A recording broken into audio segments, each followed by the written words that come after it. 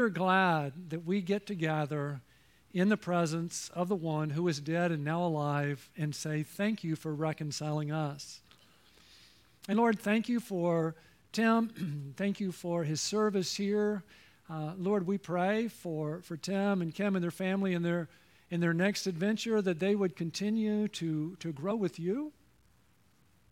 Lord, we thank you so much for David and his faith in you and that hope that he's with you. Pray that you would comfort Karen and his family with that knowledge.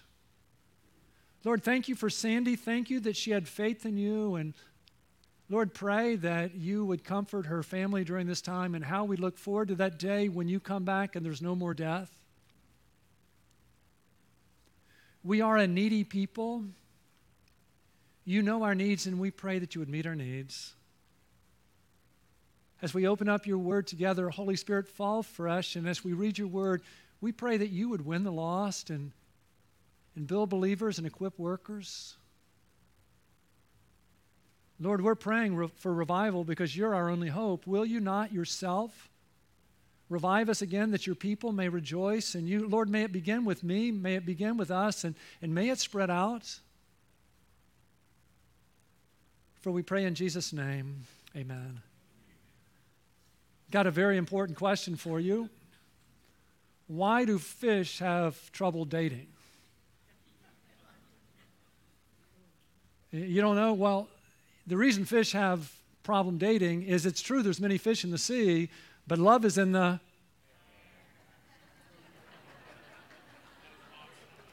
That was awesome. Thank you. Thank you.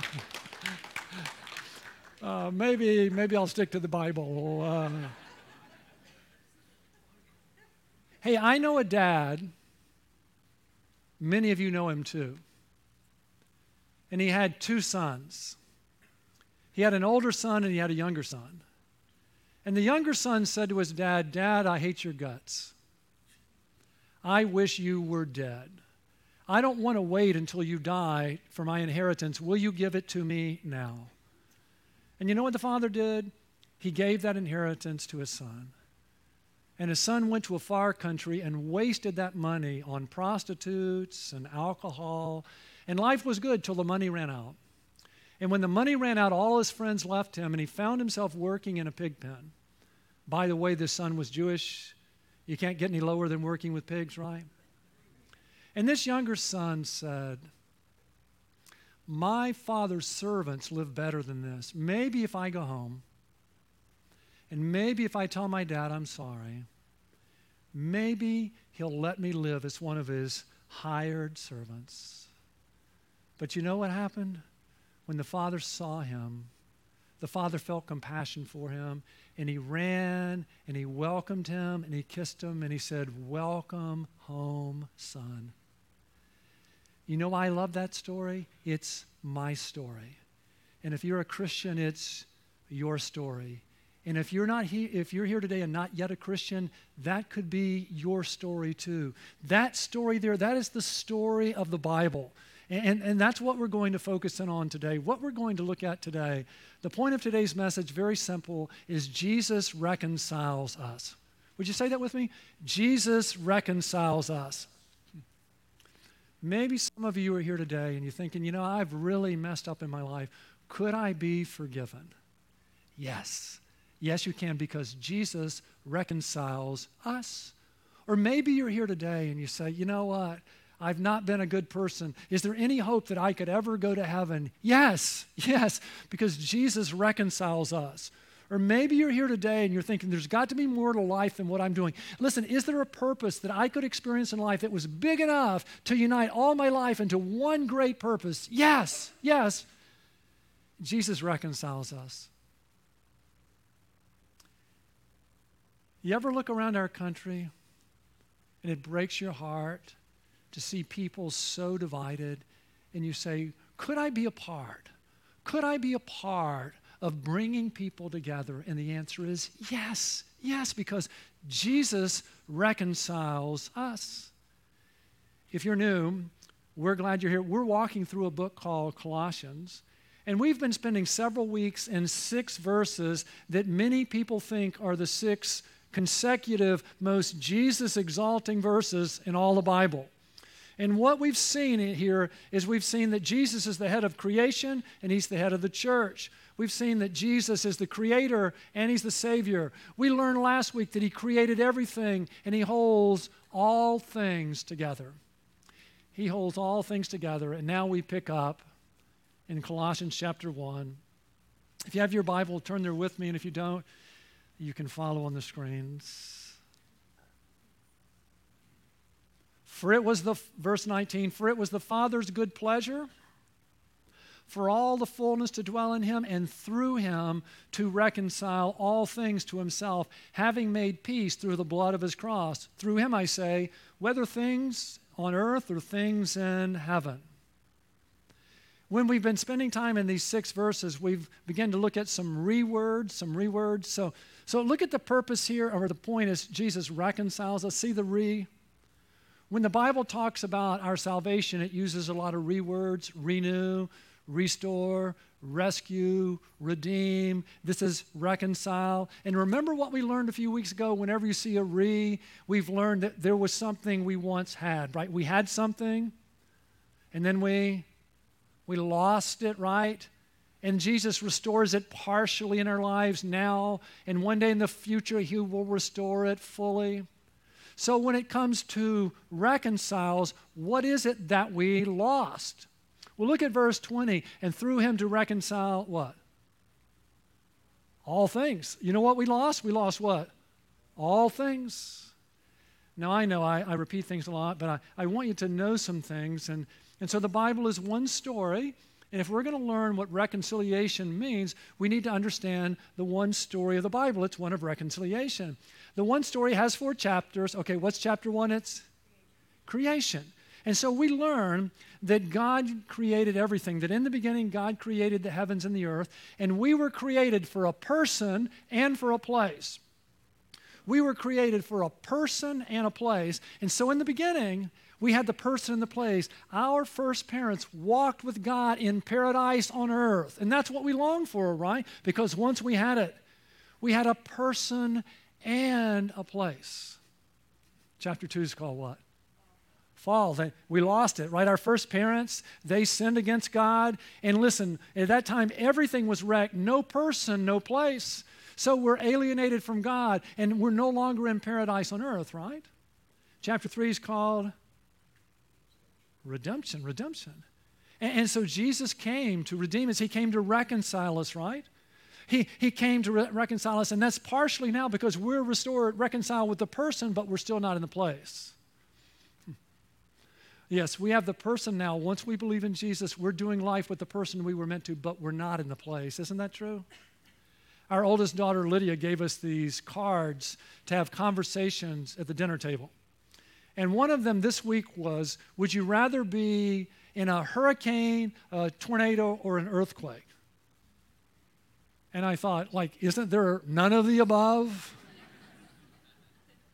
Now, I've been through a hurricane. I've been through a tornado. I have California friends. Haven't been through an earthquake.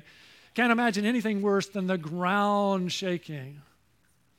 But isn't there something inside of us that wants to live on an earth where there are no hurricanes and there are no tornadoes and there are no earthquakes? You know why we long for that? Because that's what we were created for. And one day, chapter 4 is called consummation. Jesus is coming back. And one day we will have that person and place that our heart so longs for. And it's going to be so good, you don't want to miss it.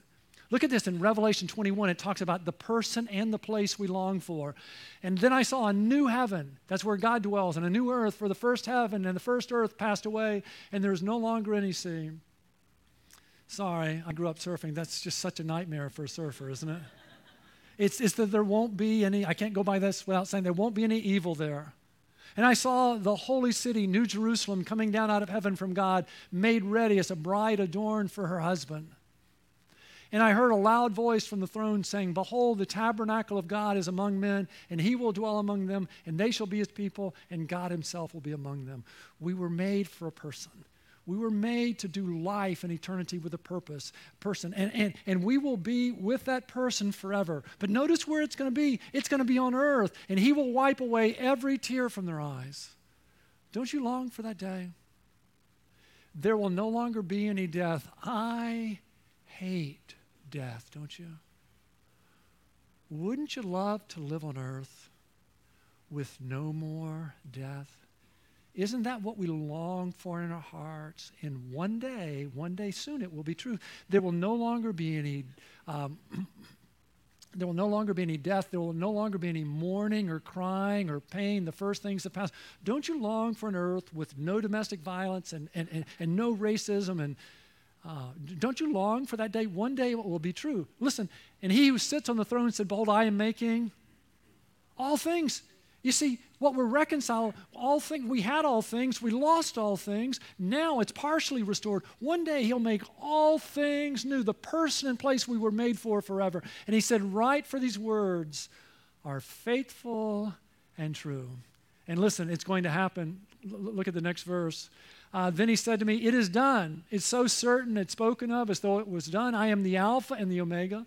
I mean, Jesus started it all. He's going to wrap it all up. The beginning and the end I will give to the one who thirsts from the spring of the water of life without cost. It's free. It's free for all those who say, Jesus, I want it, okay? So the re in Jesus reconciles us is that what we had in the beginning was all things. We had a person and a place. And then we lost it, the person and the place. And now in chapter 3, we're doing life with the person, but not in the place. But for all of eternity, we'll have the person and place that we long for forever. That's what it means when we say, Jesus reconciles us. Now back to our passage. In verse 21, and although you were formerly alienated and hostile in mind, engaged in evil deeds, yet he has now reconciled you in his fleshly body through death, in order to present you before him holy and blameless and beyond reproach. So here again, we hear that Jesus reconciles us. The word's right there. But when I think of how Jesus reconciles us, it raises three questions in my mind. That if Jesus reconciles us, we need to ask the question, he reconciles us from what? What's he reconciling us from? And then by, how does he reconcile us? How does he do it? And then we're reconciled for what? What we're reconciled from is from our sin, from the bad news of the gospel. I heard about a man, and someone was witnessing to him saying that we need to be reconciled to God, and he said, I didn't know God and I weren't getting along. It's true, isn't it? Isn't it true that many people in our culture, they don't think there's any problem between us and God, right? Recently, I heard someone say he wanted to see a lot more people saved, and his friend said, I'd like to see more people lost. You know why, don't you? Because you don't recognize you need to be saved until you recognize that you're lost. So when I say we're reconciled from our sin, what am I talking about? Look at verse 21. And although you were formerly alienated. Remember the younger son I told you about? Remember, was he not alienated from his father? Because what? He ran away from home. And isn't that true of all of us? Isn't it? In Isaiah 53, all of us like sheep have gone astray. Every one of us, just like the younger son, pushing God away and saying, listen, I want to go do life my way. All of us, like sheep, have gone astray. Each of us has turned to us. We're all that younger son, right? We've pushed God away and are alienated from God by our sin. Back to verse 21, you were formerly alienated and hostile in mind. Wasn't the younger son hostile? Dad, I wish you were dead. And we say, man, that younger son is terrible, but is that not you and me? In the book of Romans, in chapter 8, what does it say in Romans 8? For the mind set on the flesh is death. The mind set on having our own way in life is death, but the mind set on the Spirit is life and peace, because the mind set on the flesh is what? hostile toward God. Is hostile, that's us. We're hostile toward God, not indifferent, but hostile toward God, for it does not subject itself to the law of God, for it is not even able to do so. Now, some of you say, well, Smiley, I'm not hostile toward God. Okay, let me poke you a little bit, okay? All I need to do in our culture today is say, there is one way to God, and what do I receive back? Hostility, right? How can you be so intolerant and so narrow, right? That's hostile toward God. Still aren't convinced, okay, we need to honor our president. That's what the Bible teaches. Well, if I had a good president, I would. You know when I ever share we need to honor our president, you know what I get from people? I get what? Hostility, right? Because that's what the Bible says, right? That we are hostile toward God. Still aren't convinced. Well, what if, ladies, I said the Bible says wives be subject to your husbands? What do you think that would bring in our culture today? What do you think? Wouldn't that bring what? Hostility, right? But it's true, isn't it? Listen, what sin is, we're alienated because we've run away from God. It means that we're hostile in our minds, right? One more thing. Although you were formerly alienated and hostile in mind, engaged in evil deeds. Oh. We see that with the younger son, don't we? We see his sin. Do you know we're really good at seeing other sins but not our own? And we see a son take his father's money and spend it on prostitutes and drunken parties, and we say that's what? Terrible. But is that not true of us as well? In Psalm 14, the fool has said in his heart, there is no God. Do we not live in a foolish culture? Do we not live in a culture that believes that we can educate our children without starting by teaching them there's a God? The fool has said in his heart, there is no God. Now, what happens when people say there is no God? They are corrupt. They have committed abominable deeds. There is, what? No one who does good. Do you know how often people ask me, well, Smiley, what about the good person? You know, the good person who's just never heard about Jesus. What about that good person? And you know what I say? That person has nothing to worry about. There's only one problem. What? The person doesn't exist. There is no good person. What's true of all of us is we're alienated, hostile, engaged in evil deeds. There is no one who does good, especially me. The Lord has looked down from heaven upon the sons of men to see if there are any who understand, who seek after God. So God looks, and what does God see? They have all turned aside. Together they have become corrupt. There is no one who does good, not even one. Do you realize that? See, there was this boy, and he saw this sheep, and the sheep looked so clean. They looked so clean. And then one day it snowed. And when they looked at the sheep next to the snow, they said, those sheep are dirty. And so we compare ourselves to others, and we think we're pretty clean, right? And then we see God, and then we see ourselves, and we say, I'm in big trouble. What do we say from our sin? That we're alienated from God, that we're hostile in mind, that we've engaged in evil deeds, that we have sinned against a God who's just, who can't just wink at our sin and let us in the back door, but he must punish sin, and he says what we deserve for what we've done is hell. And you know what hell is? It's a separation from the person and the place we were created for. Hell is a separation from the person and the place we were created for, and that's what we deserve. So we're saved from our sin. We're saved by the person and the work of Jesus Christ. Oh. Once we understand what we deserve, then we hear, for it was the Father's good pleasure for all the fullness to dwell in him. Do you know who Jesus is?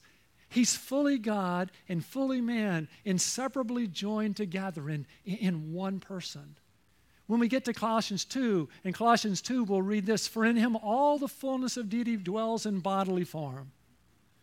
And do you know what I find?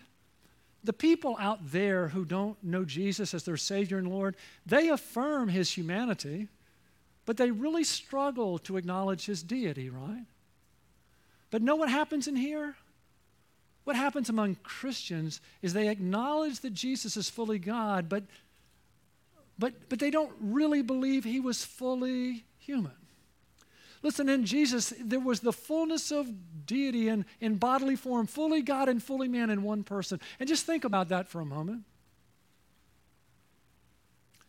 There was a moment where God dwelt in one cell. Isn't that how life begins? Doesn't it? Doesn't life begin with a fertilized egg? And the one who holds the universe together dwelt in one cell. And then that cell multiplied and multiplied and multiplied until Jesus was born. Fully God, fully man for a unique mission, right? Oh. It staggers my mind, the fullness of deity in bodily form in one cell. And through him, and through Jesus, to reconcile all things to himself, having made peace through the blood of his cross. Through him, I say, whether things on earth or things in heaven. You see, Jesus was uniquely qualified for his mission. He was fully man, and he could become our substitute, and he was fully God. His death would be of infinite value. So God becomes a man, and for 33 years, Jesus, fully human, lives a perfect life. And then he climbs on the cross to die for us, to shed his blood. And although you were formerly alienated and hostile in mind, engaged in evil deeds, yet he has now reconciled you in his fleshly body through death in order to present you before him holy and blameless. So Jesus stepped between God and us, and he took our sins upon himself. And he experienced what you and I deserve on the cross. He experienced the wrath of God so we wouldn't have to. And he stayed on the cross until he could cry out, "It is finished." And then he died. But he didn't stay dead. On the third day, Jesus walked out of the tomb, and he offers us eternal life. He offers to forgive our sins, and he offers us the chance to do life with him and eternity with him in the place that we were created for. And what does he require of us?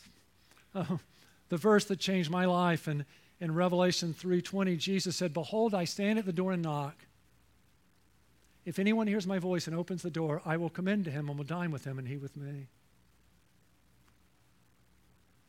Did you know Jesus knows my name? All the people in the universe, and he knew my name. And he knew where I lived. And Jesus came to me.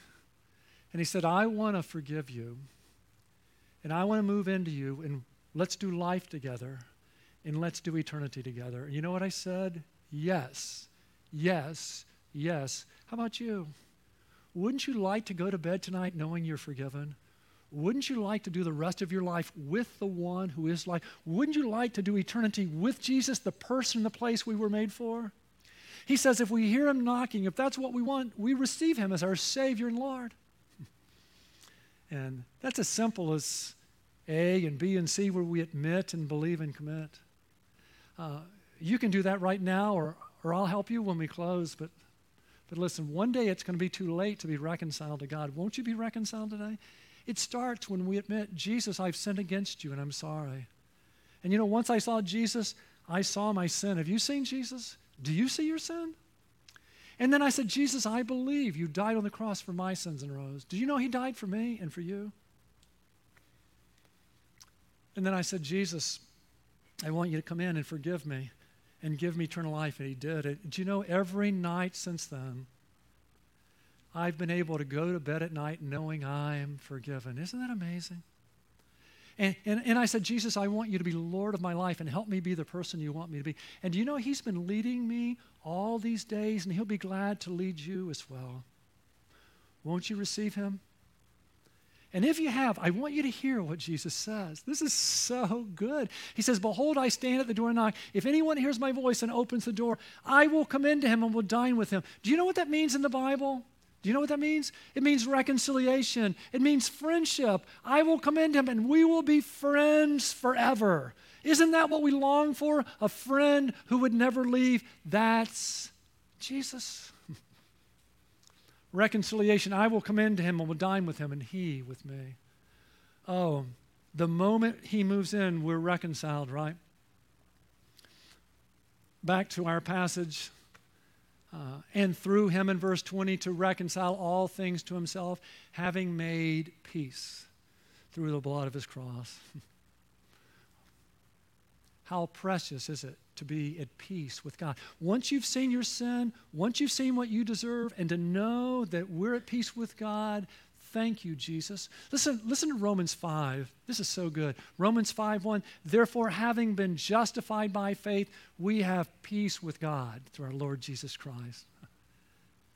Isn't it great to go to bed at night knowing we're at peace, isn't it?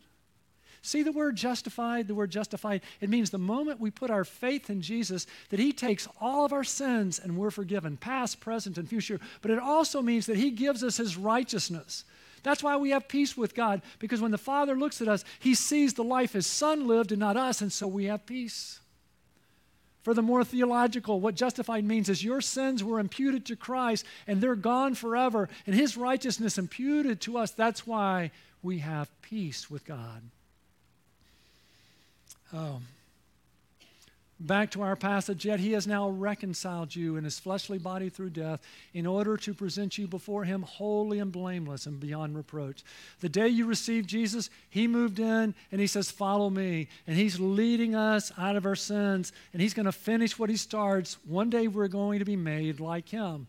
If indeed you continue in the faith firmly established and steadfast. Listen, Jesus gives us a persevering faith so that we would continue to follow after him and not moved away from the hope of the gospel that you have heard, and that we never move away from the hope of the gospel that the best is yet to come, which was proclaimed in all creation under heaven. Listen, the gospel is for all the world.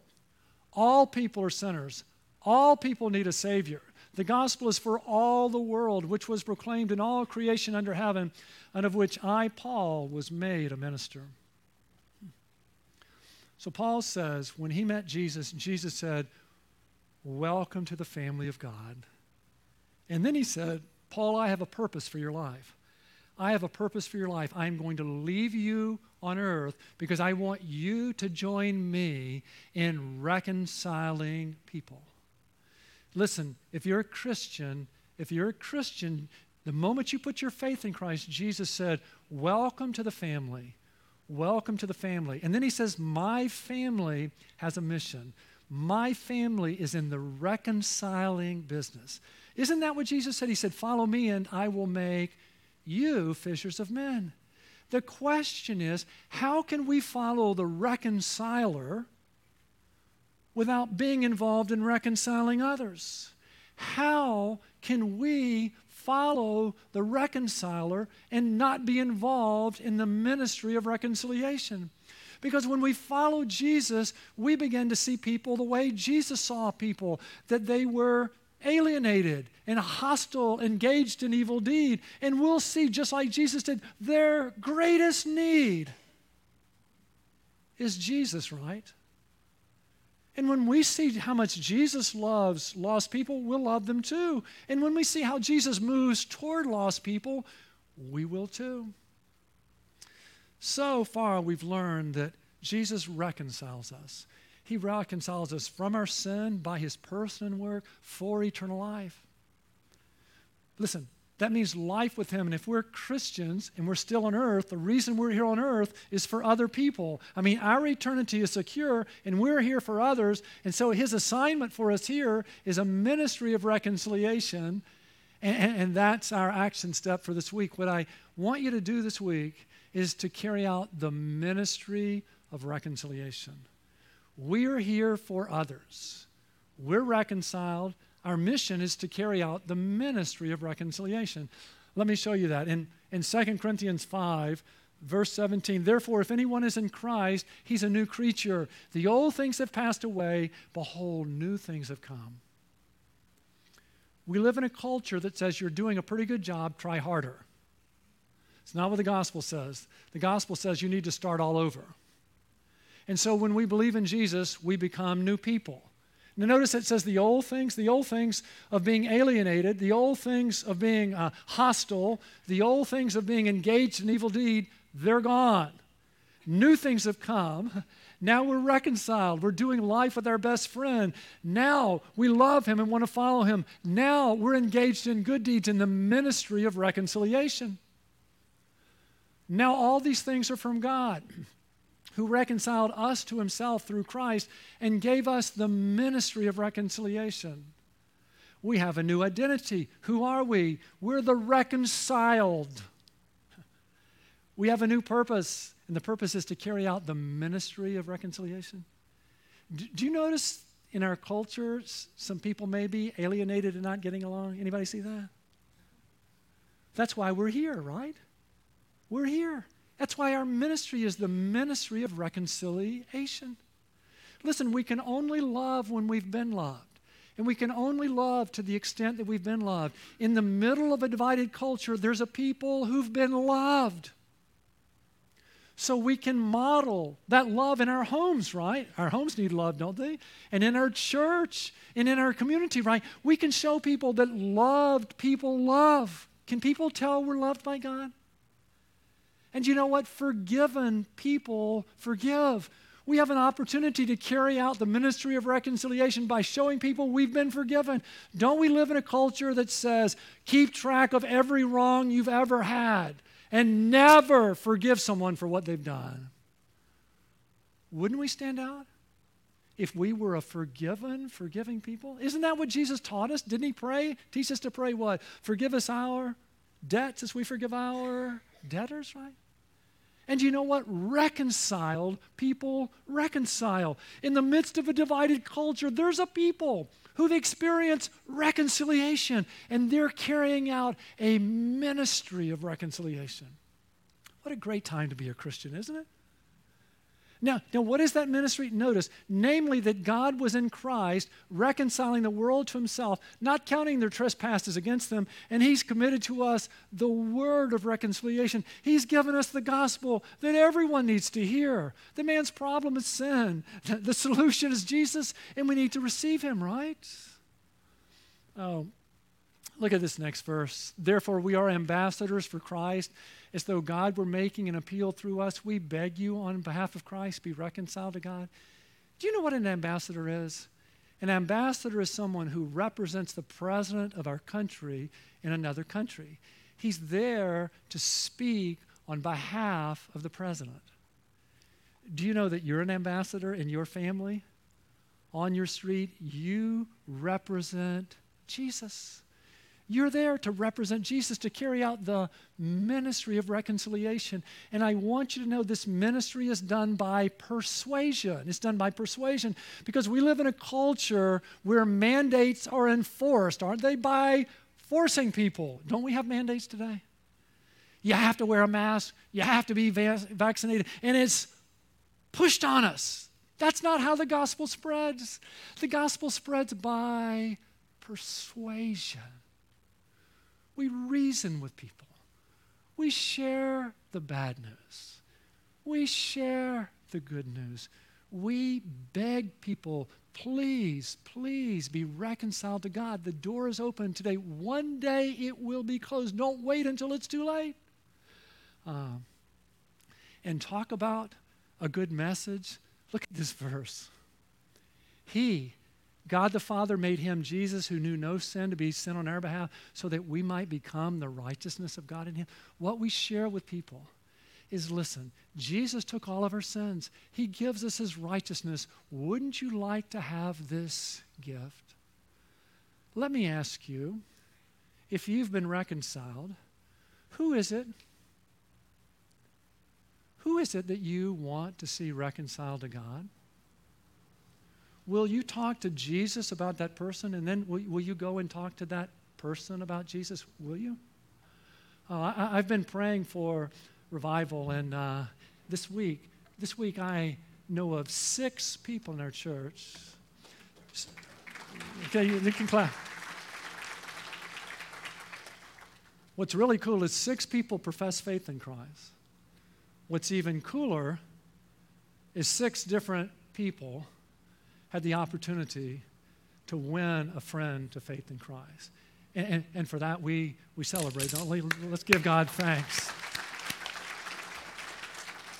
And one of them is a part of what I call David's Mighty Men, this group of men I'm meeting with on Thursday morning and discipling, and he's even older than I am. And you hear you can't teach old dogs new tricks. But Doug's learning some new tricks. He said, Smiley, I used to believe that all I could do would be invite someone to church and let the pastor take care of them. But now I understand that I can win people to faith in Christ too. You've made it so easy. All I've done with my friends is I took my Do You Know booklet and I went and I just read it to them. And I prayed, and Jesus showed up, and they came to faith in Christ. Isn't that amazing? I had another one of our members say, Smiley, I had the opportunity to read the Do You Know booklet. It's right there. I just read it to them. We had a conversation. It guided the conversation. And there's Bible verses in there that we invite lost people to come and read. It says, for all have sinned and fall short of the glory of God. And all I had to do was ask, what is sin? Who does the Bible say is sin? And then we read, for the wages of sin is death, but the free gift of God is eternal life in Christ Jesus our Lord. And I asked him, do you know what a wage is? Do you know what a gift is? What would you rather have? It was so easy.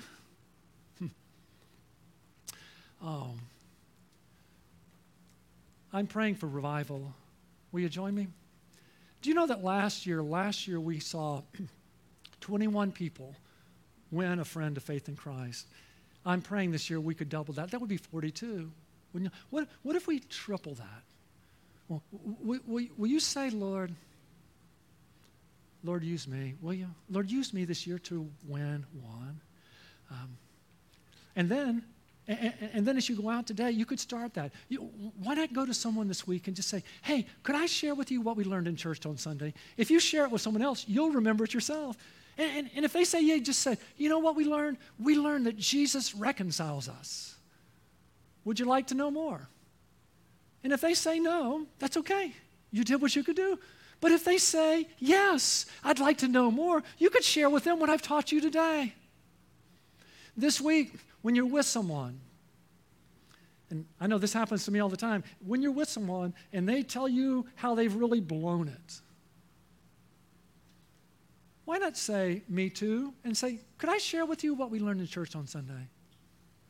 You know what we learned in church on Sunday? That Jesus reconciles us. Aren't there people we know who've really blown it in life who'd love to know that? And you know what's going to happen this week too? This is the best opportunity we have to share the gospel. I think all of us this week are going to blow it, right? We're going to really mess up. Did you know that is our best time to share the gospel? This week when you blow it, instead of covering it up, just say, I am so thankful to be a Christian. And you know what people say? Well, why?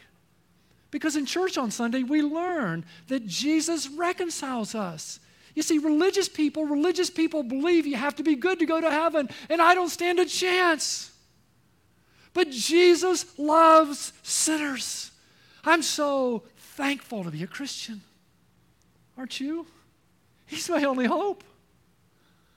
Oh, this week when we're with people and they say, our country is so divided, why don't you just ask them? You ever wonder why we're so divided? Why not just ask them, what do you think would bring people together? And then share with them, that's what we learned in church on Sunday. What we learned on church on Sunday is that Jesus reconciles us. You see, there's only one good person. His name's Jesus. All the rest of us, we've all messed up. And what brings us together is when we all recognize what we have in common is that we all need Jesus. This week, when you're with someone and they say, man, Man, I just wish there was peace on earth. Won't you say me too? Won't you? And won't you say, do you ever wonder why? Do you ever wonder why all of us in our heart of hearts long for peace on earth? Ask someone. And if they say no, then you can say, you know why? Because that's what we were created for. We had it at one time. And then we lost it. And Jesus has partially restored it now, and he will fully restore it in the future. Wouldn't you like to live on earth with the person in the place you always dreamed about, where peace was on earth? You can do it. You can. I mean, you've been paying attention. What have we learned today? We've learned that Jesus reconciles us. So enjoy being a part of the family of God. But he's left us here on earth with a purpose. So let's go out this week and let's go out and carry out the ministry of reconciliation. Let's pray.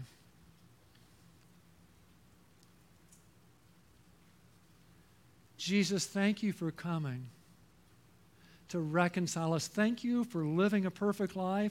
Thank you for dying on the cross in our place. Thank you for rising.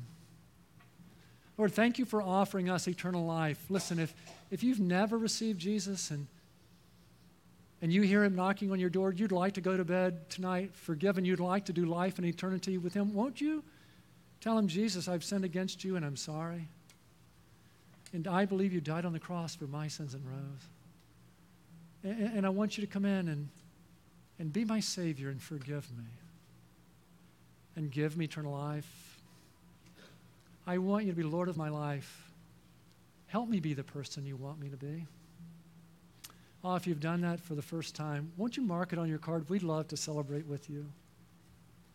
And Jesus, I pray for those of us who've been reconciled, that we would enjoy, that we are now a part of the family of God, that we're at peace with God. Thank you, Jesus. And Lord, I pray this week that as we go out in our homes and in our schools and in our offices and on our teams, that as we go out this week, that we would carry out the ministry of reconciliation. For we pray in Jesus' name.